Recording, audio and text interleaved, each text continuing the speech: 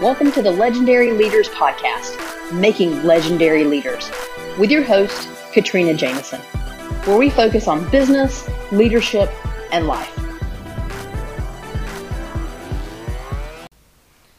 Welcome to another episode of Legendary Leaders.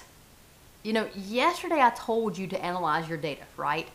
And I got you fired up and you're like, yeah, I'm going to go look at my data and I'm going to go dive into this because this is my year. I hope you did that. I hope that you looked at all of your data for each of your pillars, right? Your 9 fundamental pillars. And you tried to figure out what you need to start, stop, or keep, right? What do you need to start doing that you haven't done? What do you need to stop doing that isn't working? What do you need to keep doing because it is working, right? Hopefully you did that analysis. And if you didn't, or you're still working through it, that's okay.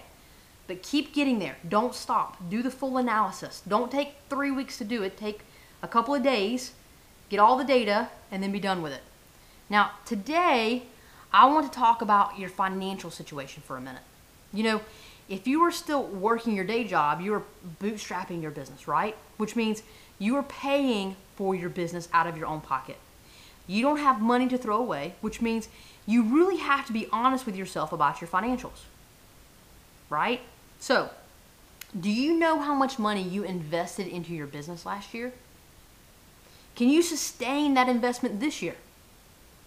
How much of that investment in 2020 was a good investment that strengthened the foundation of your business? And how much of it was wasted buying a tool you didn't need or hiring someone who didn't work out because you were in such a hurry you didn't take the time to properly hire? What I want you to do is I want you to look at this. I want you to look at everything that you did financially in 2020 as it relates to your business. And I just want you to acknowledge it. I want you to see it for what it is. The point today is to learn from it. Just like we talked about yesterday when we were talking about overall data, and I wanted you to pull all the different pieces, okay? Today I specifically want you to dive into financials. Now I'm sure that you probably looked at financials yesterday, and you looked at it from a sales and a profit perspective, and you looked at it high level, but I really want you to look at it from an expense perspective and a personal investment perspective today. And I want you to make some notes. If you invested in the wrong tools last year, how will you ensure that doesn't happen this year?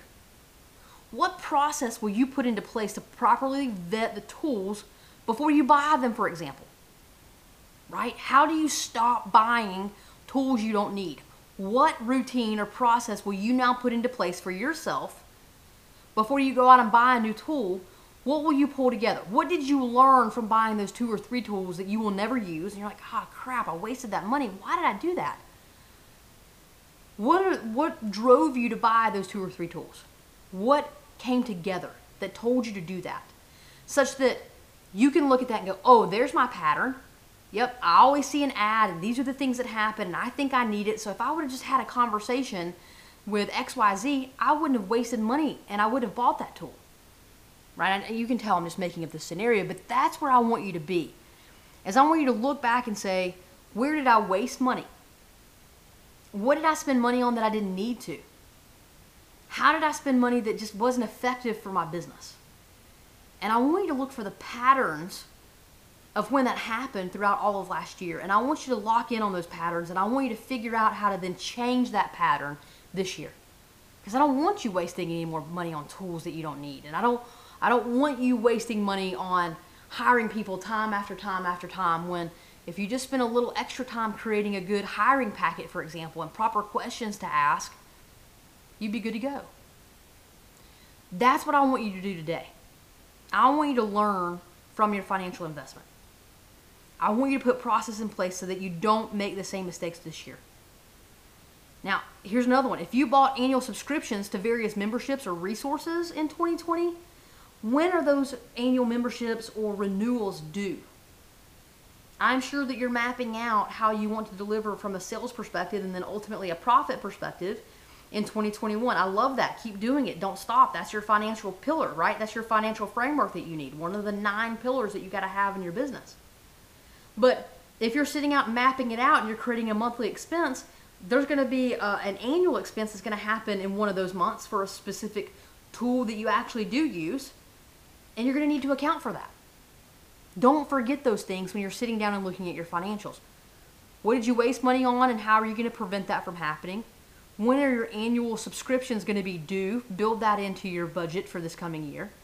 And make some good decisions. Because here's the thing. The point is that really, I just want you to assess all of 2020. I want you to make some really good notes. I want you to create plans to show you learned from those actions. And then I want you to create a financial roadmap for this year, 2021, that is sound, that is solid, that you can look at and say, you know what? I'm fine to continue to invest this money until this date. By this date, the business needs to be making this much money and turning this much profit. And can I do that? And will it still be able to do that? And oh, wait a minute, 2 months from that point, I have a renewal that's an annual subscription, and it's like $3,000. So I've got to clear $3,000 more in profit to pay for that. So how am I going to do that? And when you start asking yourself those hard questions, and some of you right now are going, oh gosh, like your eyes are glazing over, and you're like, this is just too much. I get it. But this is what's going to separate you from someone who's successful in your own business to someone who is not. It's going to separate you from the people who can quit their day jobs and can go into their business full time, and those individuals who just make $1,000 on the side just by happenstance, and they have a side hustle, and they can never step into it full time. These details are going to get you to your endpoint of celebrating at the end of 2021, but you've got to embrace the details. Sometimes they suck, but I'm telling you, it's the hard work that's going to pay off for you. So today is your financial analysis. Can you afford to continue to add money into your business? What does a profit need to look like each month in order to pay for everything, including the annual subscriptions that are going to be coming due? And what mistakes did you make financially last year that you don't want to relive? And how do you put guardrails in place so that you don't make those same mistakes again this year? That's what you're going to work on today. Create your total picture. And as always, go and be legendary.